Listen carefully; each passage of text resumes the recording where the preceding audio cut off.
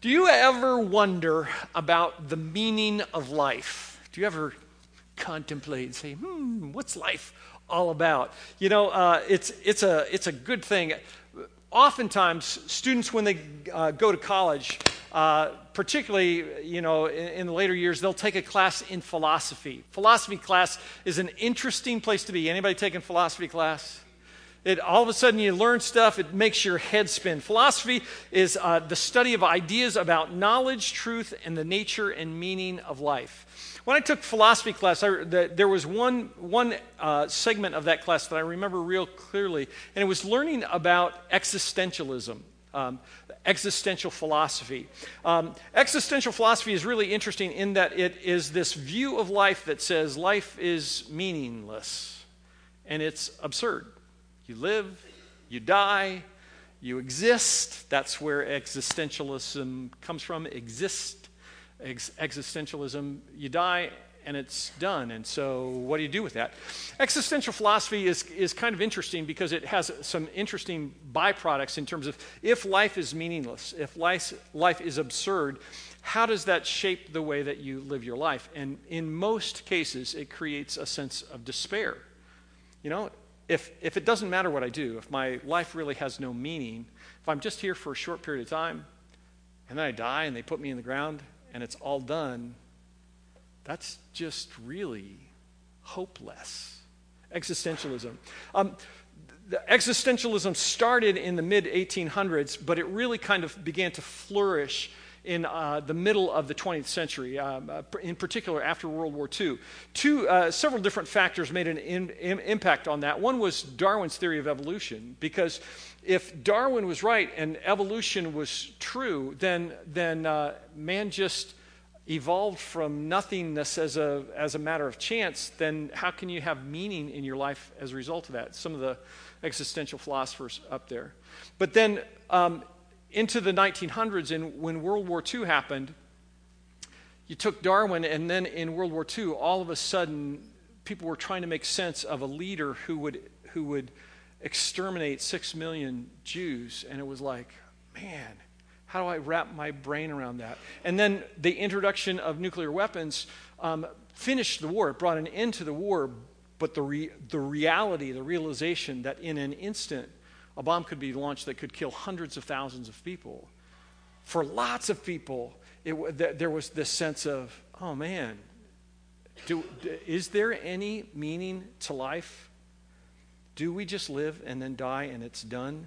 We've been talking for the last month or so about what it means to be a disciple of Jesus, what that looks like. Today we're looking at a passage from James chapter 4 that may seem like it's very existential and that it's kind of hopeless. Take your Bibles out, if you would, and we're going to take a look at that. Turn to James chapter 4. Feel free to open the Northpointe app and look at the sermon notes that are there. Take a Bible out of the pew in front of you. We're going to start in verse 13 of James chapter 4. I'm using the New American Standard Version of the Bible this morning. Come now, you who say, today or tomorrow we shall go to such and such a city and spend a year there and engage in business and make a profit. Yet you don't know what your life will be like tomorrow. You're just a vapor that appears for a little while and then vanishes away. That seems kind of hopeless, doesn't it? Our life, we're just here for a second, we're gone. James, the half-brother of Jesus, says, you make all these great plans, you plan for the future, you do all this stuff, and you don't have any control over it at all. You don't have a clue what tomorrow holds. How many of you, if you think back 4 years ago, how many of you anticipated that you would spend Christmas of 2013 without power in your homes? That was not something you planned for, right? And after 3 great seasons by Michigan State, how many of you anticipated that they would be 3-9 last year? And here's the real question. How many of you thought for sure Michigan State is going to beat Penn State yesterday? I don't know. You know, first service, everyone shouted at me something about a game in Iowa, but I don't know what it was. There is an old Yiddish adage that says, "Man tracht und Gott lacht." It means man plans and God laughs. Man plans and God laughs. Have you ever been there? Have you ever set up all of your plans, put all your ducks in a row, made all the reservations, lined everything up, bought the food, cleared the schedule, and only to have all those plans blow up in an instant? It may be a first world problem that causes that to happen. You have a flat tire and all of a sudden everything goes south and nothing happens the way that you thought it would. But it may be a catastrophic, life-changing event. This past Friday, Deb and I traveled to Ohio to help our daughter move from Cincinnati to Indianapolis. I said, "Holly, I'm preaching on Sunday. I don't know if this is going to work or not." She said, "Dad, I really need you to drive this truck. I've never driven a truck that big before." So, okay, so Holly lined everything up. She had the moving van reserved. She had a crew lined up to help pack the truck. She had a crew lined up to help unpack the truck. It was all great. We drive down on Friday, get there, and while we're there Friday night, she gets a call, and the reservation for the moving van has fallen through. So she gets, makes the calls, does the stuff, gets a reservation for a second truck. The second truck falls through. She makes reservations for a third truck. We go Saturday morning to pick up this third truck, and the shop, the place where this truck is supposed to be, is closed, and there's no one in the office, and that truck is not available. She makes a reservation for a fourth truck. We go there. They don't have a truck either. By the time we finally get a 26-foot truck, get back to her house, the crew that was supposed to be there has been working and doing stuff, and they're just about spent at that point in time. But we go through the process of loading the moving van up.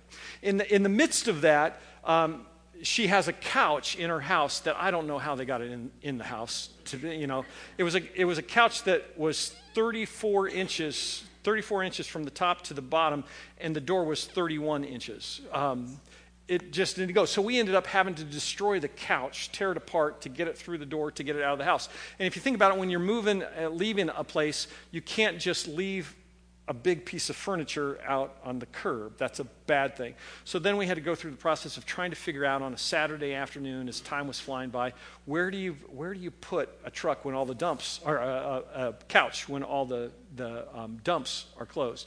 We finally got everything loaded, got everything set, made it back to Indianapolis about 7:30 Saturday night, last night. And the crew that was scheduled at 2 o'clock to help unload the truck wasn't there, amazingly. What'd you expect, Rick? So we dropped off the truck. We finally got back home last night about 11:30. And, I worked on my message, but I'm going through the final prep last night before I go to bed, and I get a message as I'm working through the thing that says, "Your computer has been corrupted by a virus." And you go through all that. Have you ever experienced that kind of deal where everything just kind of falls apart? Things didn't happen the way that we anticipated. That's the story of our lives, though, right? How many of you would have thought on the morning of September 11th, 2001, that in just a few hours the World Trade Centers would come down and life would change for us in terms of what we do? This past week, 8 people in New York City are on a bike path out, recreation, and a terrorist hits and kills them. Not something they anticipated. In a moment, a drunk driver, a car accident, life changes. To believe that you can anticipate with the future with certainty is foolish, right? To think that we know what the future holds is crazy. The stock market, a year ago, all of the analysts were saying, sell, the market's doing so great it's going to crash. You need to liquidate your stuff, and for the last year, it's just continued to grow at an even greater rate. The real estate market, we know with certainty the real estate market's safe, it's always going to grow. Anybody own real estate in 2008 and try and sell it at that point? I'm chief among men there. price of gas, how do you know what happens with the price of gas? We don't have any control over it. Only God knows the future. When we assume that we know the future, we're putting ourselves on par with God. Think about that. I think that Satan loves it when we think that we can control the future. Because if we believe that we can control the future, if we've got that all under in our hands, we can make sense of that, then we don't need God, right? If we can control the future, what do we need God for? Life, James says, is short. It's like a vapor. You don't know what your life will be like tomorrow. You're just a vapor that appears for a little while and then vanishes away. I thought about bringing in a cup of coffee this morning, taking the lid off and just being able to see the steam off the cup of coffee, but I don't like coffee. I wasn't sure that you'd be able to see it anyway. So have that image. James says our lives are like that vapor that appears above a cup of coffee when you first pour it. It's there for a little bit of time, and then it's gone. Our lives are so short that we've got to ask our question, do they have meaning or not? Either they have meaning or they don't. Either the Bible is right or the existentialists are right. We are insignificant in the big scheme of things, and yet we're incredibly significant to God. If the earth was created 6,500 years ago, think about this for a second. If the earth was created 6,500 years ago, I have lived about 1/1000th of the span of time of the age of the earth. 1/1000th of that, just a fraction of that. In that time, in the last 6,500 years, mathematicians tell us 100 billion people have been born on earth. I'm just one of 100 billion. Mathematicians tell us that the earth is one planet in a number that starts with 1 and then has 24 zeros after it. We're just a speck. James says, you know what? We're here for a short time and then we're gone. We're insignificant in history. And yet, if the Bible is true and God is alive and He's the one who created every one of those planets and He's the one who established time, our lives have incredible significance. His love for us is real. He knows my name. He knows what happens in my life moment by moment. And so that insignificance is turned into significance. God wants us to know and follow and do the mission of Jesus. Because to know Jesus is to know God. He sent Jesus because He sees and knows and cares about our struggles and our pain and our joy. We are incredibly significant to Him. James continues and says, instead of that vapor thing, instead you ought to say, if the Lord wills, we will live and also do this or that. But as it is, you boast in your arrogance. All such boasting is evil. James says, instead you ought to say, if the Lord wills, it implies that the Lord has a will for the details of our lives, right?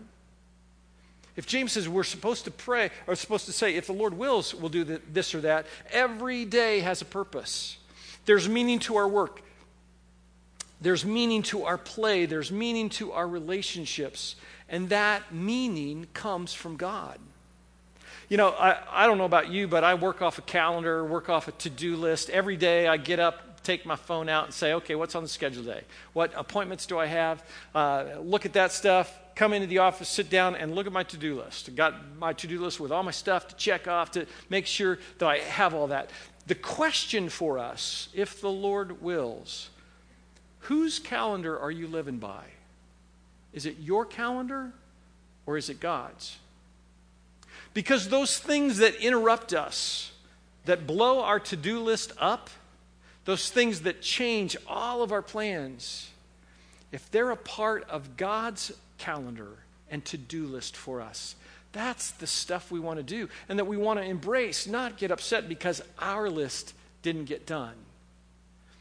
If the Lord wills, we'll do this or that. We need to plan, absolutely, but we need to trust God in the process. When I was a kid growing up in church, it seemed like all the old people used this one phrase. It was this phrase, Lord willing. They would say, Lord willing, we're going to go to Dairy Queen after church tonight, Lord willing, I'm going to go out to the farm and we're going to get the crops and do all that stuff. It was a phrase that was very common. That phrase comes from this passage of Scripture, and it's actually a pretty good phrase. So, Lord willing, I'm going to take a nap this afternoon, right? You know what? Lord willing, tomorrow morning I'm going to come back into my office and sit down and start on my to-do list. James says, therefore, to one who knows the right thing to do and doesn't do it, to him it's sin. Sin, James says to us, he gives us a very clear instruction. He just says, do the right thing. If you know the right thing to do, do it. Do the right thing. If you don't do the right thing, that's sin. For most people, their perception of who God is this set of lists for us. Don't do these things. Don't do these things. Don't do these things. In the Old Testament, there are 612 laws. We know the 10 Commandments, we can come up with most of those, and we think, I'm not supposed to do those things. That violates God's laws. That I'm going to sin if I do that. It's a sin of commission. We commit a sin by disobeying God, right? James turns that all upside down and begins to talk about sins of omission. God says, James says, you know what? If you know the right thing to do and don't do it, that's sin. So I'm thinking in my mind, so does that mean that if God has prompted me to go to Ecuador and I don't, that's sin? It could be. If God prompts me to apologize and ask for forgiveness from my wife and I don't do that, is that sin? It is. If I'm at school and I see the kid that gets his books knocked out of his hands and they're strewn all over the floor and everybody's laughing and making fun, and the Holy Spirit says, help him, and I don't pick up those books and encourage that kid, that's sin. To him who knows the right thing to do and doesn't do it, to him it's sin. To not go talk to my neighbor when the Holy Spirit prompts. To not let that woman with all those kids with a cart full of groceries go in front of me if God prompts. To not do the right thing is to sin. Don't miss this. Sin is a really big deal. When James says to know the right thing to do and not do it, to him it's sin, he's saying that separates you from God. It creates this schism for you, but in your relationship between you and God. It's a big, big deal to not pay attention to the right thing. So that leads, how do you know what the right thing to do is? How do you make a decision about those things? How do you do that? Let me give you 5 things to just help kind of shape your thought. The first thing is Scripture. When we know God's Word, we know who God is. We know what His character is like. So we need to immerse ourselves in Scripture. We've got to read it. We've got to just digest it. Got to have it be a part of our lives. Because when we read Scripture, there's things that give clarity to what the right thing to do is. Last week, James said, pure and faultless religion is this, to visit orphans and widows in their distress. What's the right thing to do? Take care of orphans and widows, right? Scripture says, don't steal, don't lie. What's the right thing to do? Not to steal, not to lie. To not do those things. Scripture is really important. Prayer. Let me just encourage you, when you wake up in the morning, to just say, God, help me see the right thing to do today. Help me to know what the right thing to do today is. so that I can do that, so that I can live that out. And to have this constant process of communication with God, saying, God, help me to see what the right thing to do is. The third thing is prompting the Holy Spirit. That's a little squishier than the first two, right? How do you know, is that the Holy Spirit or not the Holy Spirit? Some things for me that help filter that. The first thing is this particular thing that I think is the prompting of the Holy Spirit, is this consistent with the nature of God? Does this mirror God's heart? Second question is this something that either Jesus did or Jesus would do? It's the whole WWJD bracelet kind of thing, right? What would Jesus do? Is this something that Jesus did or would do? As I'm thinking through the prompting of the Holy Spirit, is this something that would honor God? Is this something that would honor God? If so, maybe that's the right thing to do for me. And the last piece of that is probably the hardest to wrap your arms around. But let me just tell you, because this is a part of my life. This is something that I hear and recognize often. When someone who is completely outside of my conversation brings something, makes a reference to something that I have either been thinking about or that I have already thought, I need to take action on that, I believe that that's the Holy Spirit nudging me, kicking me, whatever, to take action on that. So if I'm sitting in the office and I'm working through things, and as I'm working on something, I think, oh man, I haven't seen Bill Smith for a while. I need to make contact with Bill Smith. So I may write myself a note and say, yeah, Bill Smith, I need to do something, and that may sit there. If an hour later, Chris walks in my office and says, hey, what was that guy's name who sits over in there? It's Bill something, Bill Smith. Do you know what he's been doing? Anytime that happens, I count on the fact that that's the Holy Spirit that's saying, man, you've got to make contact, make a phone call, send a note, do something, because God's in the middle of that nudge, the nudge of the Holy Spirit. Fourth thing, how do you know what the right thing to do is? To have a deepening relationship with God. You know what? I know the heart of my wife, because we've been married for 36 years, raised 6 kids together. Well, we spend lots of time, we talk about all kinds of stuff. And so I know what brings her joy. I know what grieves her. I know, I'm not perfect in all that. But because our relationship continues to grow deeper day by day by day, I know what the right thing to do for her is most of the time, right, Deb? As our relationship deepens with God, we have this clear sense. Because the first things, when we study Scripture, it's easy for that to be intellectual. I read the Word, and I know, okay, that's what I'm supposed to do. That's intellectual. And when I pray, that's me just saying, God, show me, show me, show me. But when I'm in this relationship with God, where I'm walking and talking with Him on a daily basis, there's just this sense, oh yeah, that's the right thing to do.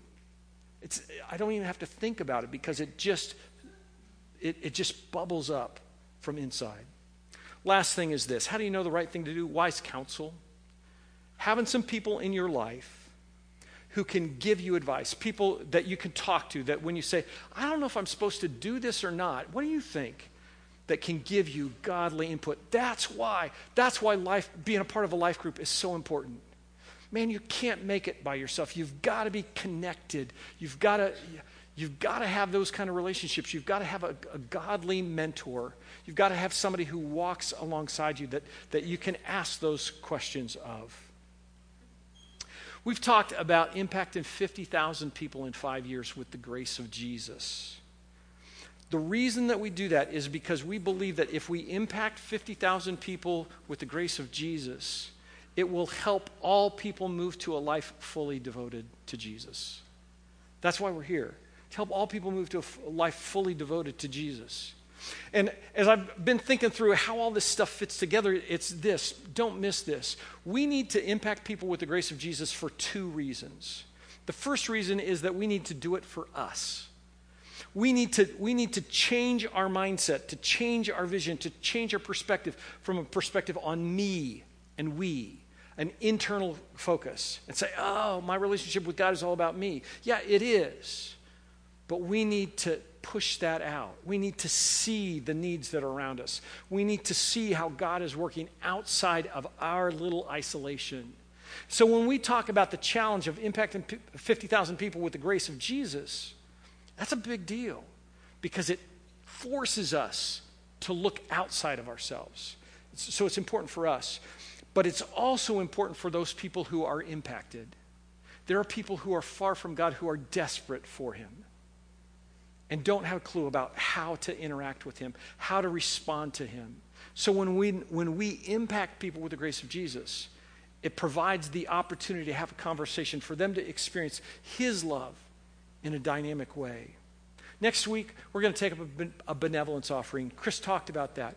That's a tool that will allow us to impact people with the grace of Jesus in just an incredibly, extravagantly generous way.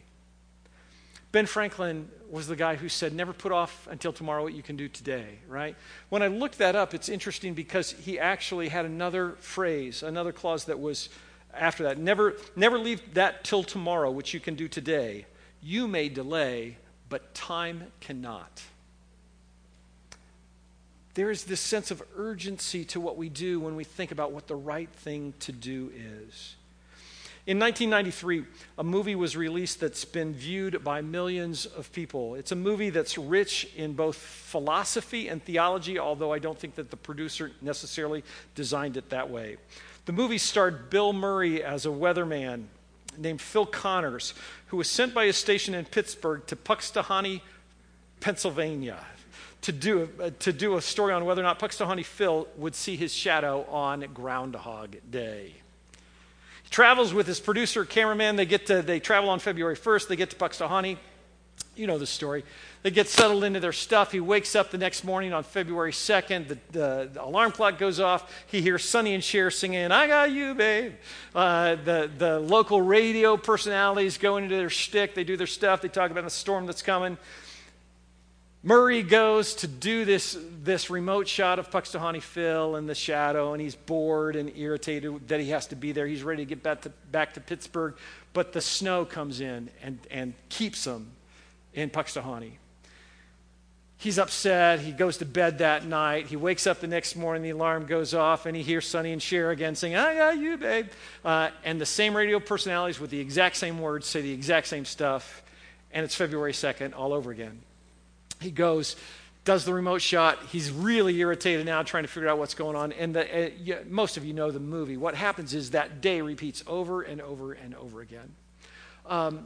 The reason that I said it's a movie that's rich in philosophy and theology is because the movie is really about what happens for Phil Connors when he realizes that his life is short and he's trying to find meaning in it. What's the first thing that he does initially in that movie? When he realizes that every day happens over and over again, he begins to indulge himself, right? He begins to eat everything he can. He eats all those donuts in the cafeteria. He begins to fine-tune his conversation with the one woman to be able to have a relationship with her, trying stuff different day, going through that whole process. He indulges all of his pleasures until he gets to a point that he realizes that that doesn't meet his needs. It doesn't fulfill him. And when that happens, he turns and goes into this period of despair because life is meaningless. It's the words of Solomon from the Ecclesiastes. Meaningless, meaningless. All is meaningless.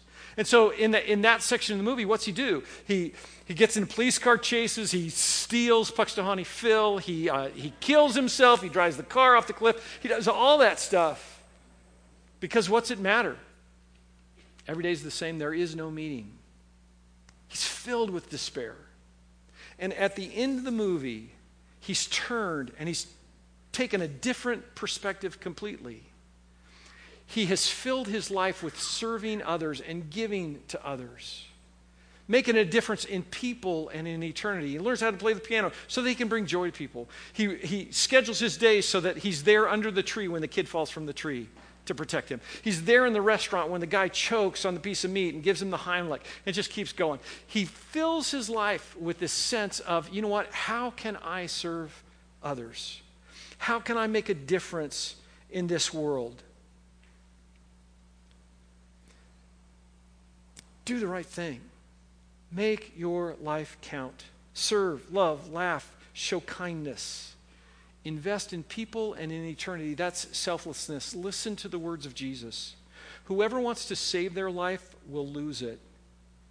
But whoever loses their life for me will find it. This is all about Jesus. Discipleship is all about Jesus. We've got to know him in order to follow him, in order to be changed by him, in order to be committed to the mission of Jesus. I just want to finish by giving you a very specific challenge today. Do the right thing. Do the right thing. For some of you, you have been coming to church and you know in your head, yeah, I need to believe in Jesus. I kind of get it. I need to make some kind of commitment. I need to do that. To not take action on that is sin. To not take action on that is sin. For others of you, you're thinking, you know what? Yeah, I know I need to confess Jesus. I need to confess my sins to Jesus. I need to confess Jesus to my friends, that I'm a follower of Jesus.